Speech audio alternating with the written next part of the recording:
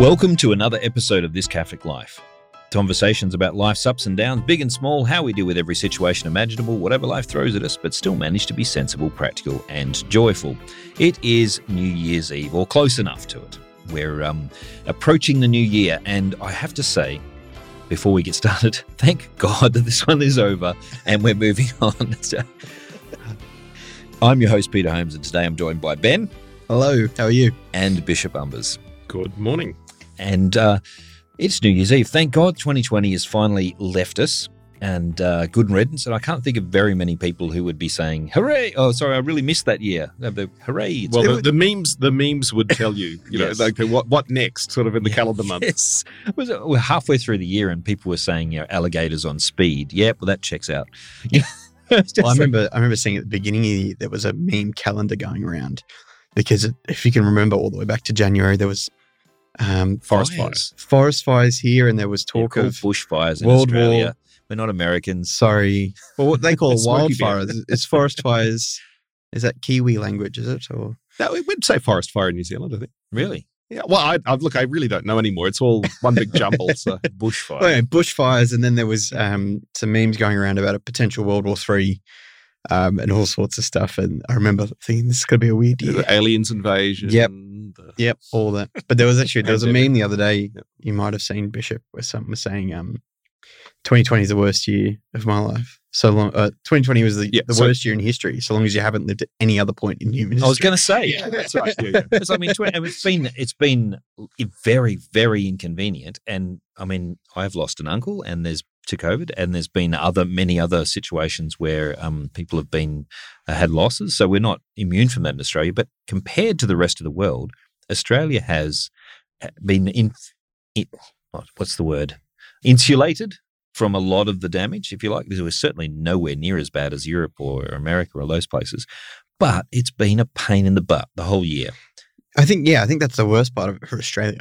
Anyone listening overseas will feel differently, but for us, it's just sort of been a major inconvenience more than COVID kilos. Yeah. Yeah. I actually said that. I went into the shop to buy, this outfit, and she said, what size are you? I said, COVID size. I now have to buy a different pair of pants. But that's one of my New Year's resolutions, to get back to my old size.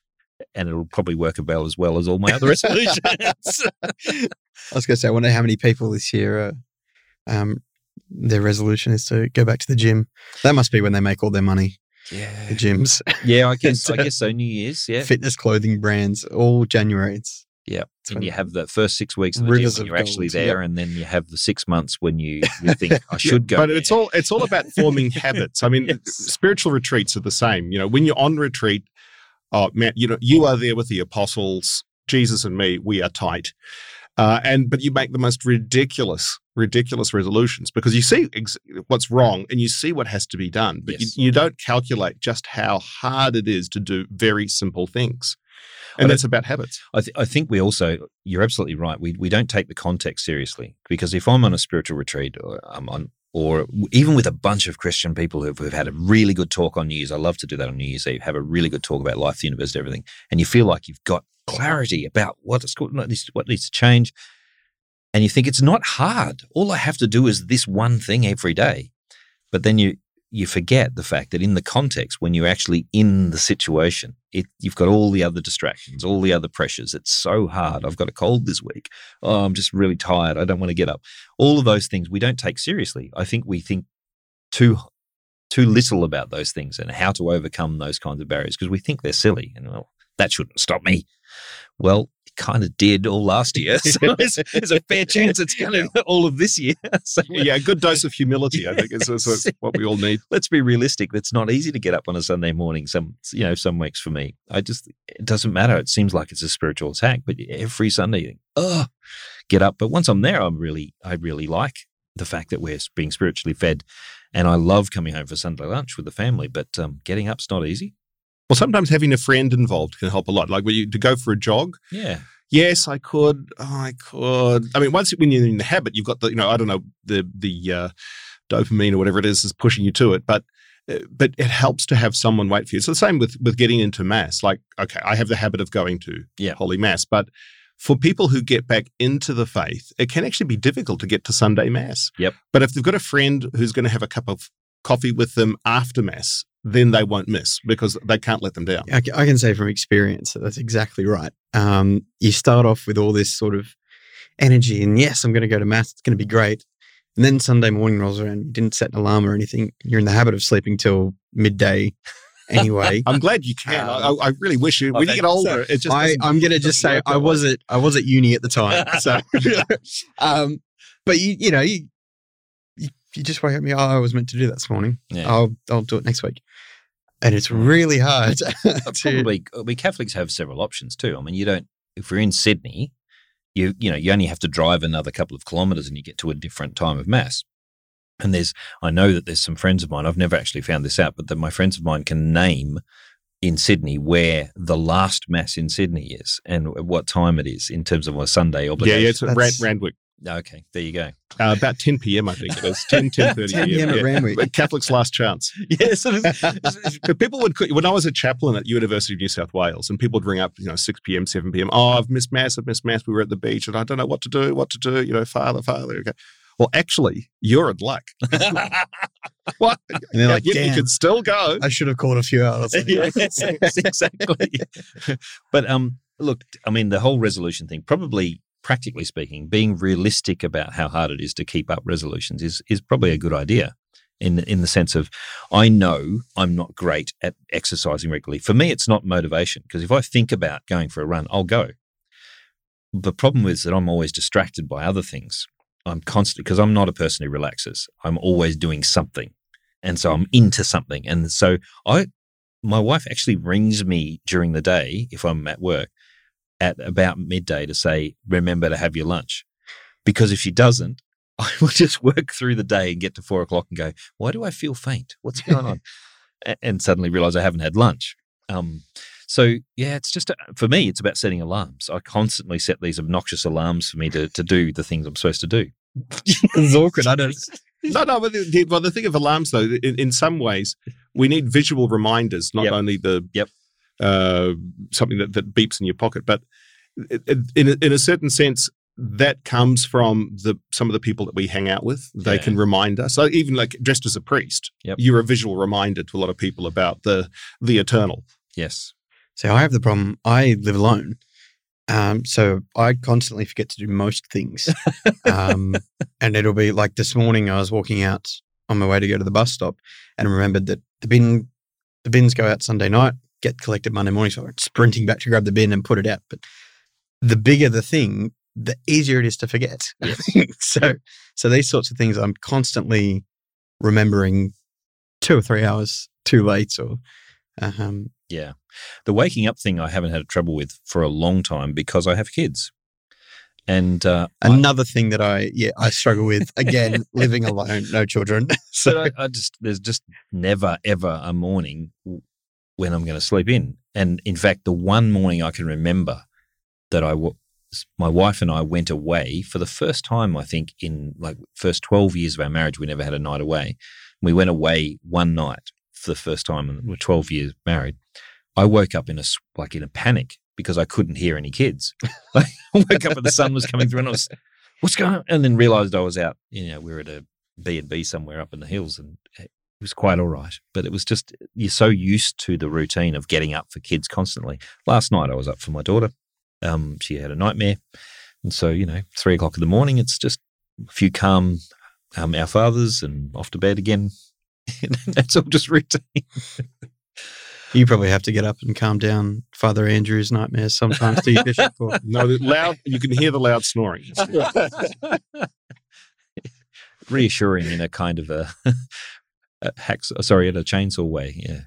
All right, so resolutions to make 2021 a better year. Now, a lot of the things I think we put a lot of things on hold this year. Like, I didn't deliberately set out to not do exercise. It just went on hold because of the lockdown, and then I never picked up the habit again. And mass going, things like that. I think we're going to have to get back into that routine, and it's going to have to be a conscious thing because we're not in the habit of. Well, actually, that's one of the points for those who are younger. So everyone's been great with live stream, way the future. Now we can participate. And it did play a significant role. But I think what's happening is that younger families realize, hey, we could you can watch this in your PJs. And so the older people for whom it was intended are back at Mass. Yeah. But the younger ones, well, there's options. Do you think, I haven't heard of this, but actually I have heard of it because my own wife did the same thing. She shopped around while everything was streaming. She watched about 4 masses on a Sunday because she got a really interesting variety. So I was live streaming from St Mary's during the first few months of COVID. I was there 3 or 4 times a week helping out. And I called my grandma who lives up at the entrance on the coast and told her I was doing it and said, you should check it out. And she said no, because she'd found someone from the Archdiocese of Bombay or something, and she really liked that priest. So she was doing that. I said, the Archbishop's going to do it today. It'll be a good homily. No, I'm all right. And I'll wait and I'll watch my one. Okay, then. So, well, I mean, and that meant, I wonder if that's going to translate into, it was just a curiosity thing on a screen, or if it's going to translate into people trying out a different parish. Well, it has it has led to a greater appreciation of the variety that is out there. That's true. That's true. I watched some of them and went, oh, I think I'll be sticking with my parish. But there's some look. I don't know. I think we need to form new habits in that area, and we have to. It might be wiser, at least for me, to treat it as a new habit that I'm trying to form, rather than just I'll easily slip back into my old habits. Because I don't think it has been easy for me. I've started exercising again. I've started doing a whole bunch of things that I was doing, and it's hard work. All of them are hard work. And I don't know about you guys, but I have to actually limit myself to one new thing every week that I'm trying to form a habit. Yeah, I should do that. My problem is I tell myself on Monday I'm going to do about 5 new things, Yes, and by Wednesday I'm back to normal. Right. So yeah, maybe that's some advice going forward, is one thing at a time. Well, I mean, I find myself that I've got a certain amount of emotional energy. And if I'm going to have to get out and go for a run or go for a walk or whatever I've got to do, that's my emotional energy for that this week. Because if I'm trying to do that and diet, I end up crashing hard on one of them. If I try to do that and introduce a new part of my prayer regime or something, can't do it. And there's a certain amount of effort involved and motivation that I have. And it's like I've got a coin each week. This is what you can spend. I've got to do that. Well, this week I'm going to do this. And when I've done this for a couple of weeks, I'm pretty happy with that. Now I'll go on to something else. But also accepting of the constraints. You know, there are some things that, know the things you can change, the things you can't change. Yep. You have to work within that. I mean, yep. And you don't have to follow, sorry if anyone's out there thinking about prayer things, you don't have to follow what everyone else thinks is awesome. You've got to do this. You should have these protein shakes every week, or you've got to absolutely pray this, 17-week novena to, I don't know. The Blessed Feet. A friend of mine suggested. Got to count them off on your toes. Yeah, a friend of mine asked me if I had prayed the rosary. And I said, I haven't prayed the rosary in years. She said, well, I'm on 3 a day. Right. Said, well, I'm not going to be doing that. Yeah, maybe let's go for 1, sure. But easing in to that point, yeah. Look, prayer habits have always been about, it's like Jesus says, that we are not made for the Sabbath. The Sabbath is for us. It's supposed to bring us closer to God. And if a particular prayer allows us to express our relationship with Christ properly, then that's great. And if someone has a novena that goes for 17 weeks or something, and that's an expression of their devotion and intense desire for God to intervene in some way in their life, that's fantastic. But to impose it as if this is it's like a magical spell that's going to magically transform you into a greater lover or something. It's like saying to a husband, if you say this line every day to your wife, your marriage will magically transform. No. You've got to actually have a heart to change, and you've got to actually do You've just ruined the magazine industry with that line. Of all my achievements this day, this is the big one. If I have the advice pages have just been emptied. Well, surely they've got makeup left. No, but It is very much a question of corresponding to the inspirations of the Holy Spirit. So to the extent that we live out the life of the gospel or follow Jesus Christ in these ways, then you start to get a more of a co-natural kind of understanding of where Jesus is coming from, and you spontaneously raising your heart and your mind to the Lord and asking for things and trying to live out God's will. Yeah, well, if I'm in love with my wife and I make that a priority in my life, then of course I'm going to talk to her more, but I might need some practice on how to talk to her in constructive ways, in ways which my compliments actually come through to her in the way I intended them to, and that any criticisms are done as gently as possible. All those kinds of things need to be worked on, but the frequency and the genuineness of our communication, it comes from the love that I feel for her. And so if we're concentrating on loving God, then the mode of our love can be expressed in all kinds of different ways. We don't magically make it.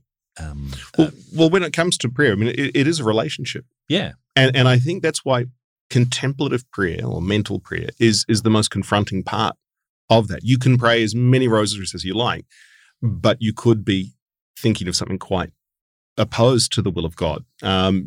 It's set and forget. Whereas in contemplative prayer, you are before the Lord, your heart's open, and it's really confronting because either I'm on track or I'm not, and it's evident. There's something about getting distracted during prayer, and then you sort of catch yourself and like, I was just saying that to God. Like, I'm still here. Like, it's still happening. Well, but I used to have, I grew up at Brethren, and their prayer is, they're anti-liturgy, but they're very formulaic prayer, very formulaic. And so I just couldn't stop myself from speaking in formulas. And I just couldn't. So the spiritual director gave me advice that sit in the car and talk as if you're driving with Jesus. Now, it sounds very irreverent, but I was just talking. And it was still, it's only one form of prayer, but it basically allowed me to say some things outside of the formulas. And then I realized how valuable the formulas are that the church has handed down to us, that there are very important aspects to those formulas which reawaken a part of my relationship with God there. There's some wisdom in it, and and I'm not having a go at people who pray novenas, and I'm not having a go at all this, all those kinds of forms of prayer, because they have preserved families in the faith, and the fact that we have formulas helps us share prayer so that we're not... That reminds me of an episode of the Lutheran satire about creeds. Go ahead. Well, no, I mean, because the whole point, they say, we don't do the creed, the Apostles' Creed, Nicene Creed. And then, but as it turns out, everything they do is, in fact, a creed. Yes. Well, I mean, you can tell, we're getting off track here, but you can tell what people actually believe by walking in and looking at their architecture, how the church is set up. Who is it? What is it they worship? What's front and center? What's the focus of their so-called worship service? Is it the guy with the mic, showboating in his nice suit? Or is neat casual, or is it the band? Is that the focus of the thing? In Catholic Church, the focus is the altar and the tabernacle, please God. And the bands are generally speaking, the choirs are off to the side, not to distract from that, to lift us into that, the contemplation. But when I was watching online, I confess I strayed into many, many different forms of Sunday worship.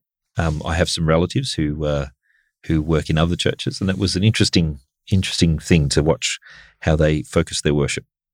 But these things are supposed to help us. So what about church services on New Year's? How do we feel about that? Because I know that my local church offers a kind of a New Year's Eve Well, mass. the 1st of January is, of course, the Divine Maternity. Yes. But that's a standard mass during the day, though, isn't it? Well, you could celebrate. No, I'm talking about people who have a specifically targeted New Year's Eve mass. Because you've never heard of this. I mean, there is a custom in Europe where you have, and like it's a little bit in Italy, but in Spain, so Christmas Eve, you have a big meal, all the family. So we have Sunday lunch, where you have the Christmas lunch. For them, it's Christmas Eve, and everyone has to be around for that, and that's Noche Buena. Right. And then for New Year's Eve, you do it all over again, and that's Noche Vieja. Okay. But we used to have in the seminary, so we'd have the big meal, but then we would celebrate with a mass at midnight. Right. But I think that was probably more for the seminary than anything. But I've been in masses where people said, you've got to come to this as the first thing you do in the new year. It's awesome. It's really pious. And I'm sitting in the mass, hearing the fireworks go off, thinking, okay, am I supposed to be feeling like I'm not like all those heathens out there but having fun? I'm actually being biased. Well, I don't know. I don't.